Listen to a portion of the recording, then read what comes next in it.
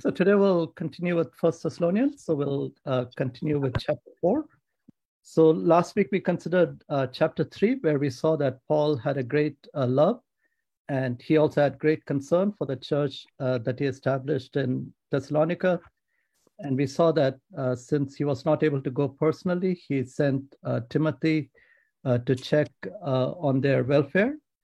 And the report that he received from Timothy was very positive. Timothy reported that they were growing in the Lord, and they also had a great desire to reconnect with Paul. So Paul was very excited that they were not only growing spiritually, but they also enjoyed the same bond or love that Paul had for them. And finally, we closed with Paul's prayer at the end of chapter 3. Which again shows Paul's love for the church and his concern for other believers. And we also saw that how Paul is really excited when other believers are growing in the Lord. And that should be our attitude also, that we should be excited and not jealous when others are growing spiritually. And Paul has many prayers in the epistles. And we see that his prayers are always focused on the spiritual growth of believers, and that is what we saw in chapter 3. And today we'll continue with chapter 4, where Paul focuses on a few important things, and he picks up on the prayer that he prayed in chapter 3. So this can be seen as a continuous exhortation that kind of builds on the prayer that he did in chapter 3. So we can divide it into 4 parts. The first 8 verses, we can focus on sanctification. And the second 9 and 10, the love for others and personal conduct in 11 and 12. And 13 through 15 would be the return of Christ. So there are many questions, and we'll get back to some of these as we go along and read verses 1 through 8.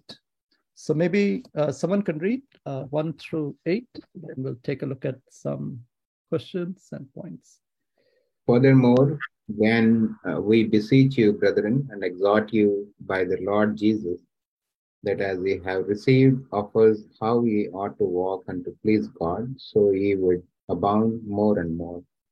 For ye know what commandments we gave you by the Lord Jesus, for this is the will of God, even your sanctification, that ye should abstain from fornication, that every one of you should know how to possess his vessel in sanctification and honor, not in the lust of concupiscence, even as the Gentiles which know not God, that no man go beyond and defraud his brother in any matter, because that the Lord is the avenger of all such, as we also have forewarned you and testified. For God has not called us unto uncleanness, but unto holiness. He therefore that despiseth not man, but God, who hath also given unto us his Holy Spirit. Yeah, so when we went to go through this passage, the very first word that we see in chapter 4 is furthermore, which means Paul is kind of continuing the thought that he had in chapter 3. And we know that chapter 3 ended with Paul's prayer for the Thessalonica church. And he touched upon a few things in his prayer. Firstly, that he'll be able to meet them in person, not just for his personal needs, but more importantly, he wanted to meet with them so that he can minister to their spiritual needs. And secondly, that they may increase and abound in love toward one another and unto all men. So the focus was on love towards others. And verse 13, he focuses on holiness and the return of Christ. And as we go through chapter 4, we see that Paul is kind of touching on the same topics. He's touching on love. He's touching on holiness or sanctification. And he's touching on the famous topic that we often read towards the end of chapter 4. That speaks about the return of Christ. So we'll, God willing, we'll go through the first 10 verses. So in verse 1, he says, furthermore, then he goes on to say, I exhort you and I beseech you. So in a sense, Paul is pleading with the believers in his writing. He's not only encouraging them in terms of what he's going to say next, but he's also kind of requesting them, he's beseeching them, he's telling them. And the focus is how they ought to walk and to please God. So those are two important lessons, even in our own life. As we read through the scriptures, it teaches us how we should walk our Christian journey. And our walk should be a walk that will eventually please God. And in chapter 4, Paul is going to touch upon some critical things that in the light of which we can examine our own walk, and we can also see whether our walk is pleasing God. And Paul's ultimate result, or the outcome that he's looking for, is that if you're able to walk and if you're able to please God, you will tend to abound more and more, or in a way, you will have a life that is abundant, it is rich, and it is an overflowing spiritual life. So that is Paul's desire for the church. Even though the church seemed to be doing well, they were good about many things, as we touched upon in chapters 1 through 3. But Paul's desire is that they should not stagnate. They should not reach a point where they say they are content with their spiritual life, but he wants them to abound more and more. And we read in John 4:29, that was also the goal of Jesus Christ, that he always did those things that pleased God. And that should be our goal also when we are living our Christian life.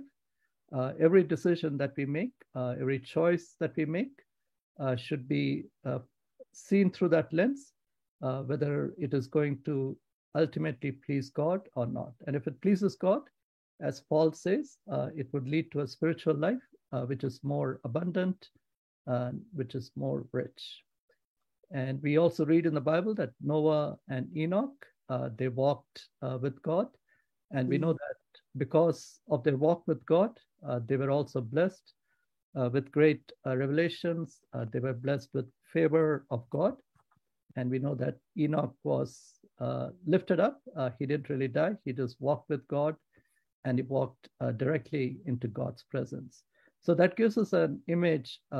Enoch gives us a picture that if you walk with God, it lifts us up in God's presence when we are spiritually maturing. And in verse 2, it says, "For you know what commandments we gave you by the Lord Jesus," which tells us that maybe it is not a new teaching. Paul was with these believers for a few weeks. And in those few weeks, it looks like he taught them a lot of the teachings. And when he comes to chapter 4, it seems like he's reminding them of something that he has already taught them before. And oftentimes when we are sitting in church, oftentimes we are reminded of the same things, and we may think why there is so much repetition.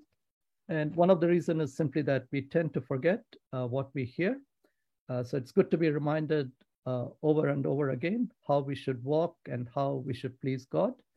And also we are reminded because oftentimes we are not really obeying. We may be hearing a lot of things. We may be hearing the same things every Sunday or every week, but we are not really practicing, which means we still need to hear that word so that it eventually becomes a part of our life, and we are able to walk in a way that is pleasing to the Lord. And in verse 3, he reminds us what is the will of God, even your sanctification, that ye should abstain from fornication.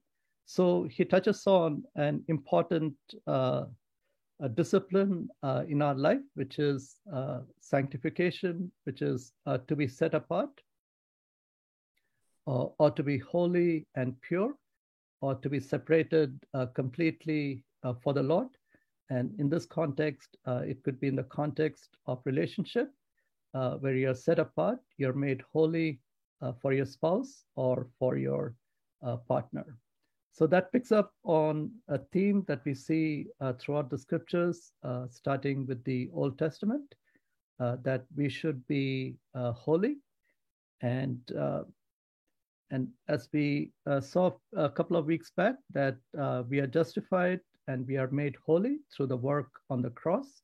So that is the positional holiness or positional justification that we enjoy, that the righteousness of Christ is imputed to us, which gives us the boldness to stand in the presence of God.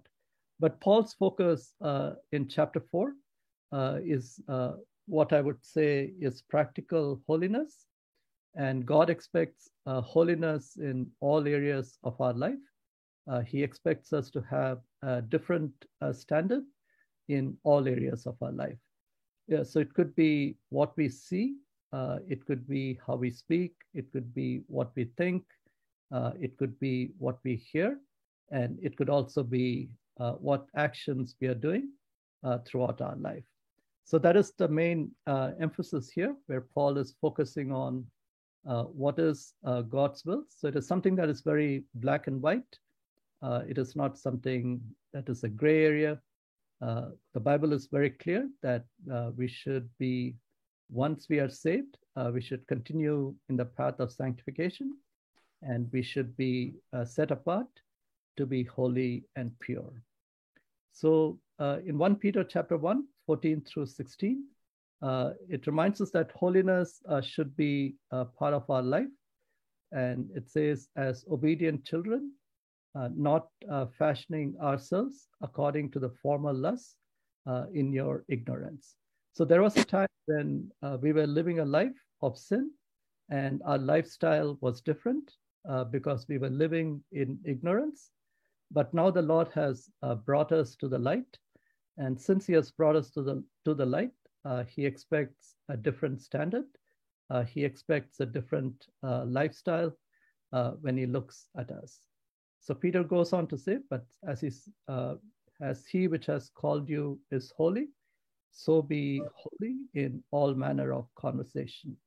So here he's touching upon conversation, but of course we need to be holy in all areas of our life.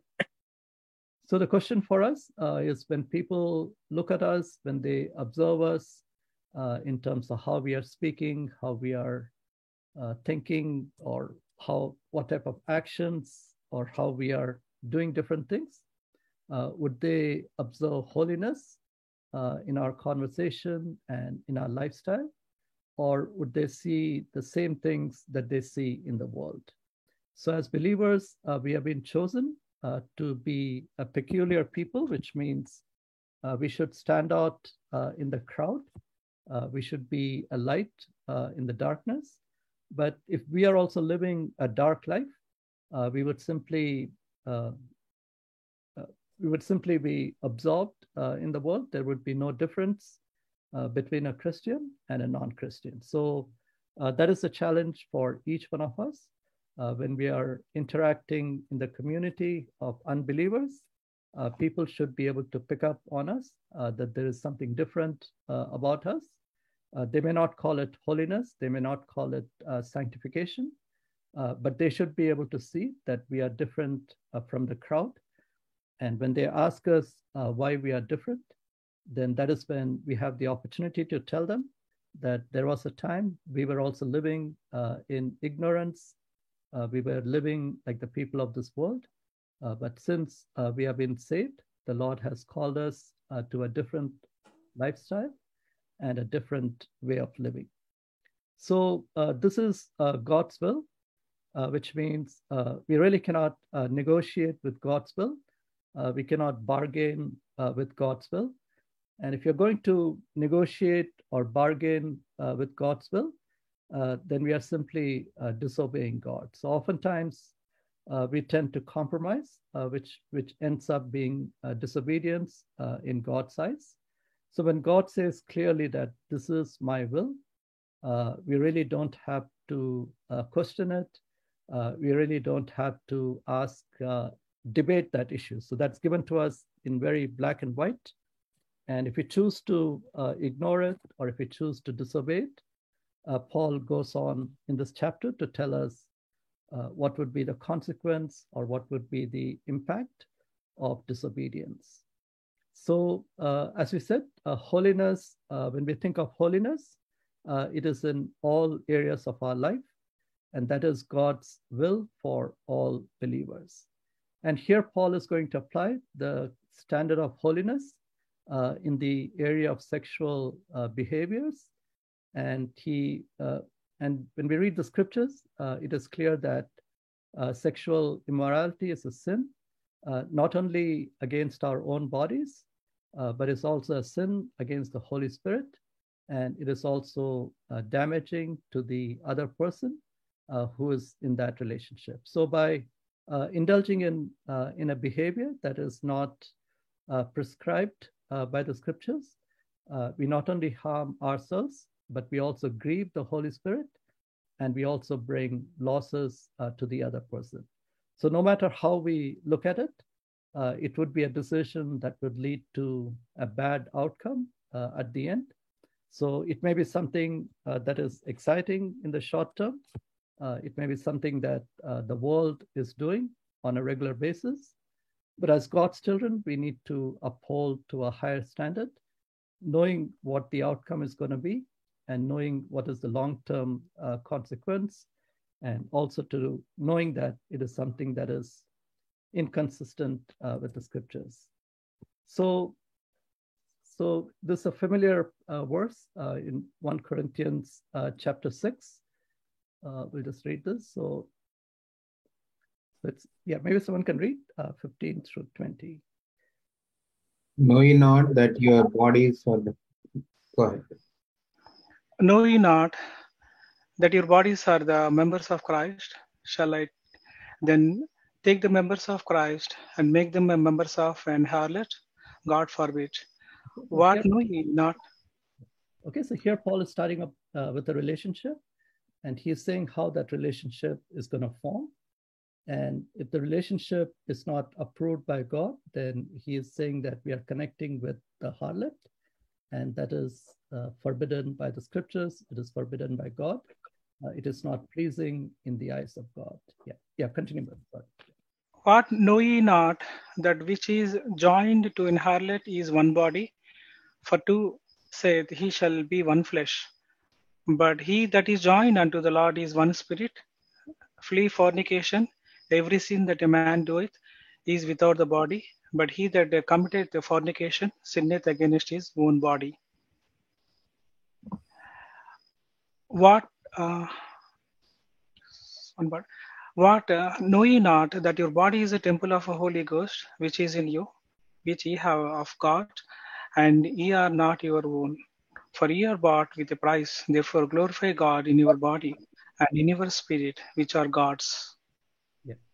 Okay, so here, which is also in 1 Corinthians, which is also written by Paul, Paul is reminding us very clearly that if you are committing fornication, or if you're indulging in any kind of intimate relationship that is outside of marriage, you're sinning against your own body, and you're grieving the Holy Spirit.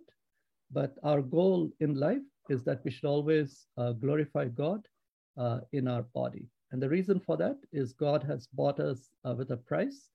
When we say that we are Christians, when we say that we are born again, the reason we are born again is because Lord Jesus Christ, he paid the price for us on the cross of Calvary. So our goal should be to glorify God with our body and in our spirit, which belong to God. So the rules that we see in the scriptures are very simple.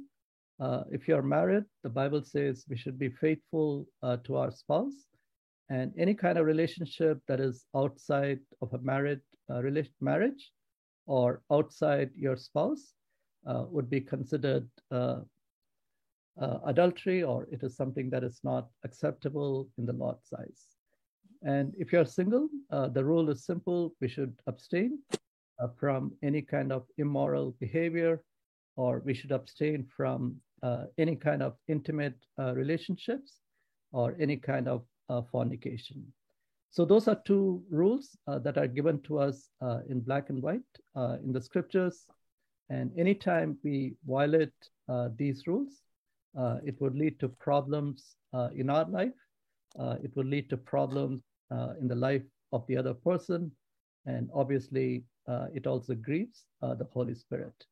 And many of the problems that we see in today's society among those who are married and also those who are single are oftentimes caused by mistakes that are made in a relationship where you cross the line, which is defined to us very clearly in the scriptures.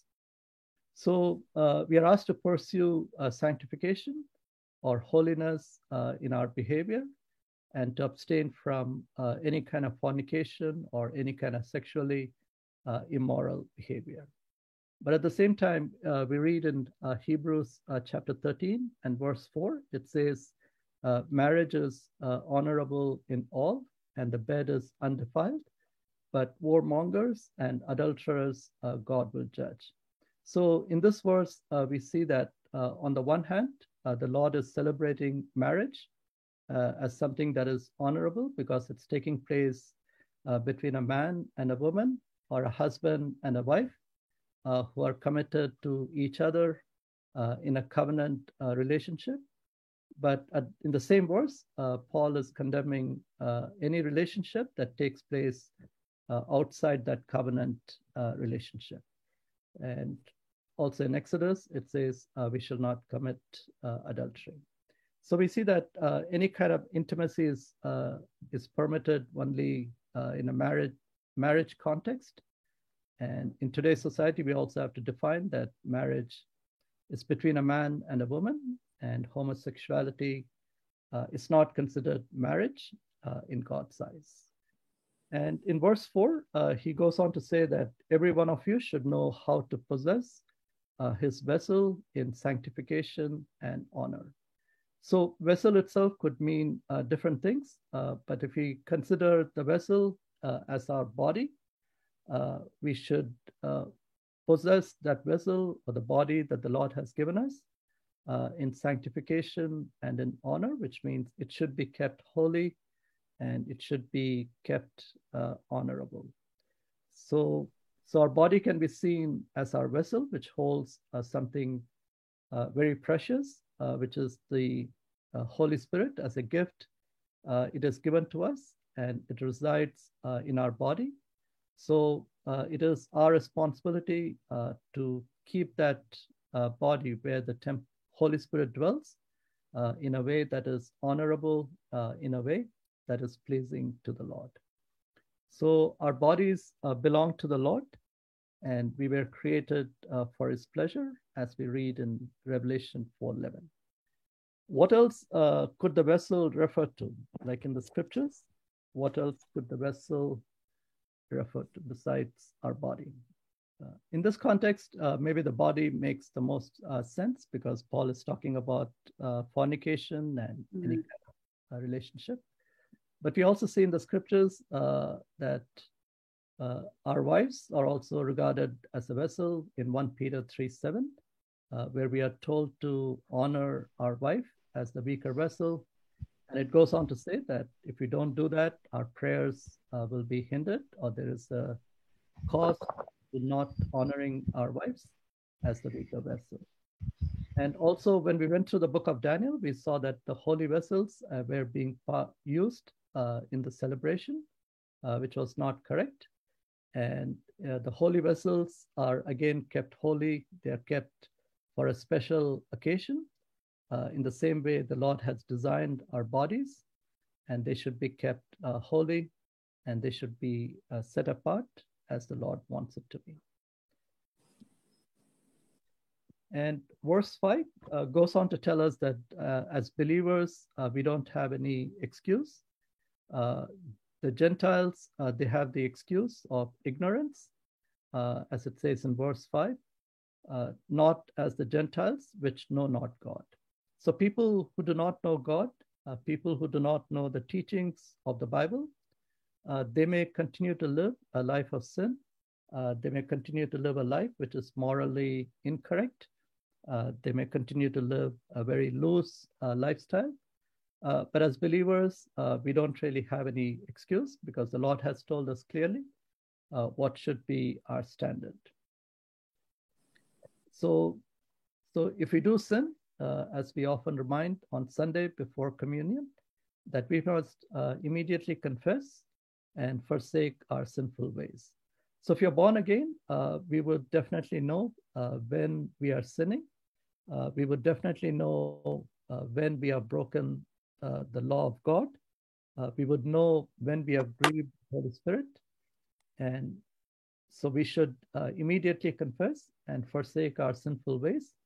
And God, who is rich in mercy, he is able to forgive all our sins, including the moral failures.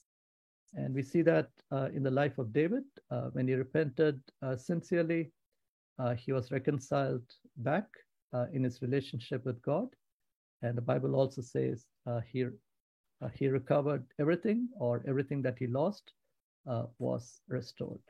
And the same thing is possible in our life. So we see that many Christians or many believers, they also tend to fall into this trap, or they fall into the sin of sexual immorality. And if that is the case, it does not mean that the Lord is going to condemn us forever. The Lord is not going to reject us. But since God is rich in mercy, if we go back to him and if we confess, he will definitely forgive and give us a fresh start. So obviously the Lord knows everything. He knows our thoughts. He knows the intents of our heart. And so there's really nothing we can hide from the Lord. We can hide from everyone else. But the most important thing is that our relationship with the Lord should always be correct, and we should always be in communion with him. And if you're living in sin, that is not possible. So we need to confess and set things right. And in verse 6, it reminds us that the Lord will also avenge the wrong doers. And in this context, the wrongdoing could be, I think it could be any kind of abuse that takes place in a relationship. So it could be adultery in a Christian marriage, or it could be, like we have seen many news reports of sexual abuse taking place by people who are in position of authority, or it could be rape and incest, or any kind of immoral thing. And if that happens, we know our God is just, and he will avenge the loss or any kind of fraud that takes place in any relationship. Okay, so verse 7 again kind of repeats the same thing. For the Lord God hath not called us unto uncleanness, but unto holiness. So that is the message that Paul is trying to teach us in the first part of chapter 4, that God's will for each one of us is to live a life that is separated from the world, and to live a life that is holy, and live a life that is sanctified and pure and pleasing to the Lord. So when we live a life of holiness, such a life is pleasing to the Lord, and it will take us to greater spiritual heights, and it will also lead to greater spiritual maturity, and it will make us profitable in God's kingdom for his glory. And verse 8 is where he closes this section. He says that he therefore that despiseth not man, but God. So when we continue to live a life of rebellion, when we continue to live a life of disobedience, we are not really rejecting man, or we are not really rejecting the teachings of the church, but we are rejecting God himself. So any sin that we commit is always against God first, even though there might be other people involved in that sin, but the first sin that we are committing is against God. So that's why he says you're rejecting God and not man. So the question for us is, why would we reject the one who sacrificed his life for us? So if we truly believe that Lord Jesus Christ gave his life for us, that was a very costly sacrifice. That was a very expensive act of love. And if you truly believe that that transaction took place, then there is no reason for us to disobey God. There is no reason for us not to do the things that he tells us to do. There is no reason for us to displease God. So we want to please God because he loved us first. And the Bible says we love him because he first loved us. And so we don't want to quench the Holy Spirit or grieve the Holy Spirit that is within us. And any type of rejection will have consequences of chastisement. So the Lord wants to bring us back to him, just like the prodigal son. He was brought back to his father, but before he could be brought back, he had to be chastised outside home. So once he had learned the lesson, he was able to come back to his father. He was able to seek forgiveness, and everything was restored. And the same thing could happen in our life. We may drift away from God. And if that is the case, there would come a point in our life when the Lord will chastise us, and he'll bring us to the understanding that we have committed something wrong, and he will bring us back to him with the spirit of. So we see that salvation is a one-time experience when we confess our sins and accept the Lord Jesus Christ as our personal Savior. That is what we call the born again or the salvation experience. So that happens in a moment of time in our life. But sanctification itself is a lifetime process that continues to purify us, that continues to transform us into the image of God. And that is how we attain spiritual maturity. So we want to continuously grow in the Lord. And the only way we can grow in the Lord is by continually separating ourselves from the world and to live a life that is holy and to walk in a way that is pleasing to God. And we often quote Acts 2:42. And if you're faithful to these four things that we try to teach and also practice, which is to stay in the Word, take part in the communion regularly and with a clear conscience, and to have the discipline of prayer and fellowship with like-minded believers. So if these four things are present in our life, if these four things are abounding in our life, it will help us a great deal to live a life of sanctification. But if you're living a life of isolation away from believers, if we do not have any discipline in our prayer life, and if you're not really reading the Word regularly and meditating on it and practicing, or if you're taking part in the communion as a tradition with no self-examination, with no confession, then we would be not growing in the Lord, and we would not be living a life that is set apart. So sanctification itself cannot be achieved by just following some plan or by trying to use our willpower like we often do by making resolutions at the beginning of the year. So if you want to continue on the path of sanctification, it should be inspired by our love for the Lord and giving him preeminence in our life. So Paul says he was compelled to do the things that he did because he loved the Lord. And unless we reach a point where we truly love the Lord and we give him the highest place in our life, we won't be starting our journey of sanctification. And the sanctification itself is not something we do with our willpower. It is by the grace of God, and so it is powered by the Holy Spirit. which enables us to live a life that is holy, which enables us to live a life that is pleasing unto the Lord. And in verses 1 through 8, Paul touches upon the Trinity, the God, the Son, and the Holy Spirit. So we can say that when we live a life of sanctification or holiness, it is something that honors and pleases Trinity.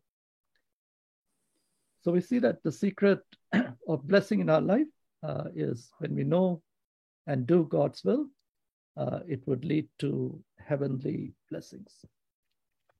So we'll take a pause here and see if you have any thoughts, comments, questions, additional insights. Yeah. So this obviously applies to all areas of our life when God reveals what His will is, whether it is for our personal life or church life, or whether it's for our job or anything else. And when we obey that will, that is when we experience true blessings of the Lord. So when will it end? When will the process of sanctification end? We know that it starts after salvation. So when does it end? Until we meet Him. Until we meet Him, right? So it's not going to end in this lifetime, so to speak. So it's a continuous process. So we really don't become perfect in this lifetime. So as brother said, when we meet the Lord, that is when our sanctification is complete. And the Bible says He's going to present each one of us spotless. So at that point, we would be spotless. We would be completely pure. We would be holy because of the work He has done in our life. And 9 and 10, Paul gets into the second subject. Just very briefly, he talks about love. Yeah, maybe someone can read 9 and 10. Now about your love for one another, we do not need to write to you, for you yourself have been taught by God to love each other. And in fact, you do love all of God's family throughout Macedonia. Yet we urge you, brothers and sisters, to do so more and more. Yeah. Okay, so here Paul is touching upon something that they are already doing. So he's saying that they've been already taught about love, but he's asking them that they should increase more and more. So that is the teachings of Paul in the First Thessalonians. His desire is that the believers should excel in everything that they are doing. So he knows that there is already much love among the believers in the church, but he wants that to increase even more, to strive even for a higher standard. So if love is missing in a church, what does it show? And what will be the result? God is love, right? If we don't have love, means we don't have God. Yeah, so that's one way of looking at it. So because God Himself is love, that's one of His highest attribute. And when we say that we love God, or we say that God is in us, and if love itself is missing within us, it shows that there is a big hole or there is a big gap in our understanding. Whom should we love, brother? Sorry? Whom should we love? We should love God first, then He makes it possible to love others. Yeah. It is love your neighbor, right? Love your neighbor. Yes. Love your neighbor as you love yourself. Like, who is our neighbor, brother? So those who come to the church, like every church, or only our church or our neighbors? Like in this case, as we read, was it in chapter 3 when you were praying, that your love should abound toward one another and toward all men, right? So he extends not only to believers, but to everyone, right? So that does not mean just the church, local church. It does not mean just believers in other churches. But when he says love your neighbors, it also means loving your enemies, loving everyone, right? So that's a very high standard of love. And that is the standard of love that Christ practiced when he lived in this world. And that is the standard of love that he is calling us to do. But we really cannot do that unless we truly love the Lord with all of our heart, mind, soul, and strength. And it is through the power of the Holy Spirit that we are able to love even those in our own family, in our own church, and beyond. So firstly, our relationship with the Lord should be correct, and it should be very intimate. And if that is missing, it will show up in every other aspect of our life. Upgrading from love. Sorry, yes, Uncle. Going from the Philly, that is the loving our brothers, to agape love. Yeah. That is unconditional love. Unconditional, sacrificial, everything. Love. And of course, if there is no love, we see that oftentimes the church will divide, which we have seen many times. Love is a very important ingredient, as Uncle often reminds us, whether it's a family or a church or even a nation. If love is missing, we would see many gunshots as we see in Philadelphia, right? So, yeah. Sometimes we have some misunderstandings, and you may not, we may be angry with each other or dislike each other, but that is very important that we should always forgive and forgive. Nothing be like that as believers, but in any way not to have any, in our hearts sometimes. Because it says love covers many sins. So, many shortcomings, Many shortcomings, Yeah. We all have shortcomings, so we have to close one eye when we look at others. Yeah. So it is not easy to love others, brother. So that we can say that we should love everyone, but it's not an easy task to love everyone. Yeah, it's not easy, yes. And we know that from experience, right? We don't have to look for evidence anywhere else. We can look at our own life and see how much we love others, how much we love people in our own family, how much we love people in our own church, how much we love strangers, how much we love enemies. And we would see that there are many shortcomings within our own life. Yes. So we are not able to rise to that standard, right? So we know it is not easy. Only God can enable us. Only He can empower us through the power of the Holy Spirit. But I still go back to the same thing, that the first commandment is to love God. That is why that is given as the first commandment and not the second commandment. So in school, we always go from first grade to second grade. So in the same way, if we are faithful and sincere about the first commandment, then the other 9 commandments are easier to follow. So, and we'll just close with this. We have 10 more minutes, 11 and 12, if someone can read. And to make it your ambition to lead a quiet life, you should mind your own business and work with your hands, just as we told you, so that your daily life may win the respect of outsiders and so that you will not be dependent on anybody. Yeah. Okay, so these are simple instructions. It's almost like something that you would find in the book of Proverbs. So Paul is reminding us that we need to mind our own business in the sense we should not be gossiping, or we should not be too curious about what's happening in others' life. And oftentimes we are curious, not because of the good things happening in other people's lives. Oftentimes we are curious because they might be making some mistakes, or they might be doing some things wrong. And that is how gossip starts, and it starts moving through the circle and through different avenues that we often see. So Paul is reminding us that we need to be learn to be quiet. So it's a discipline to be quiet and not to meddle in other people's business. And then he's teaching us that we should not be lazy. We should not be begging. If we have the capacity, God has given us the ability, then we should work with our hands, and we should be honest in our dealings. When we do that, the Lord will provide for all of our needs. And that is something that Paul also practiced. Even though he was in the ministry, he often says that he did not really depend on anyone. He also had his tent making profession, and oftentimes people would give him money, or they would donate for the service that he did. But for the most part, he was able to depend on the Lord for all his needs. So that's also a lesson that we need to learn, that we should not be dependent on the government to support us.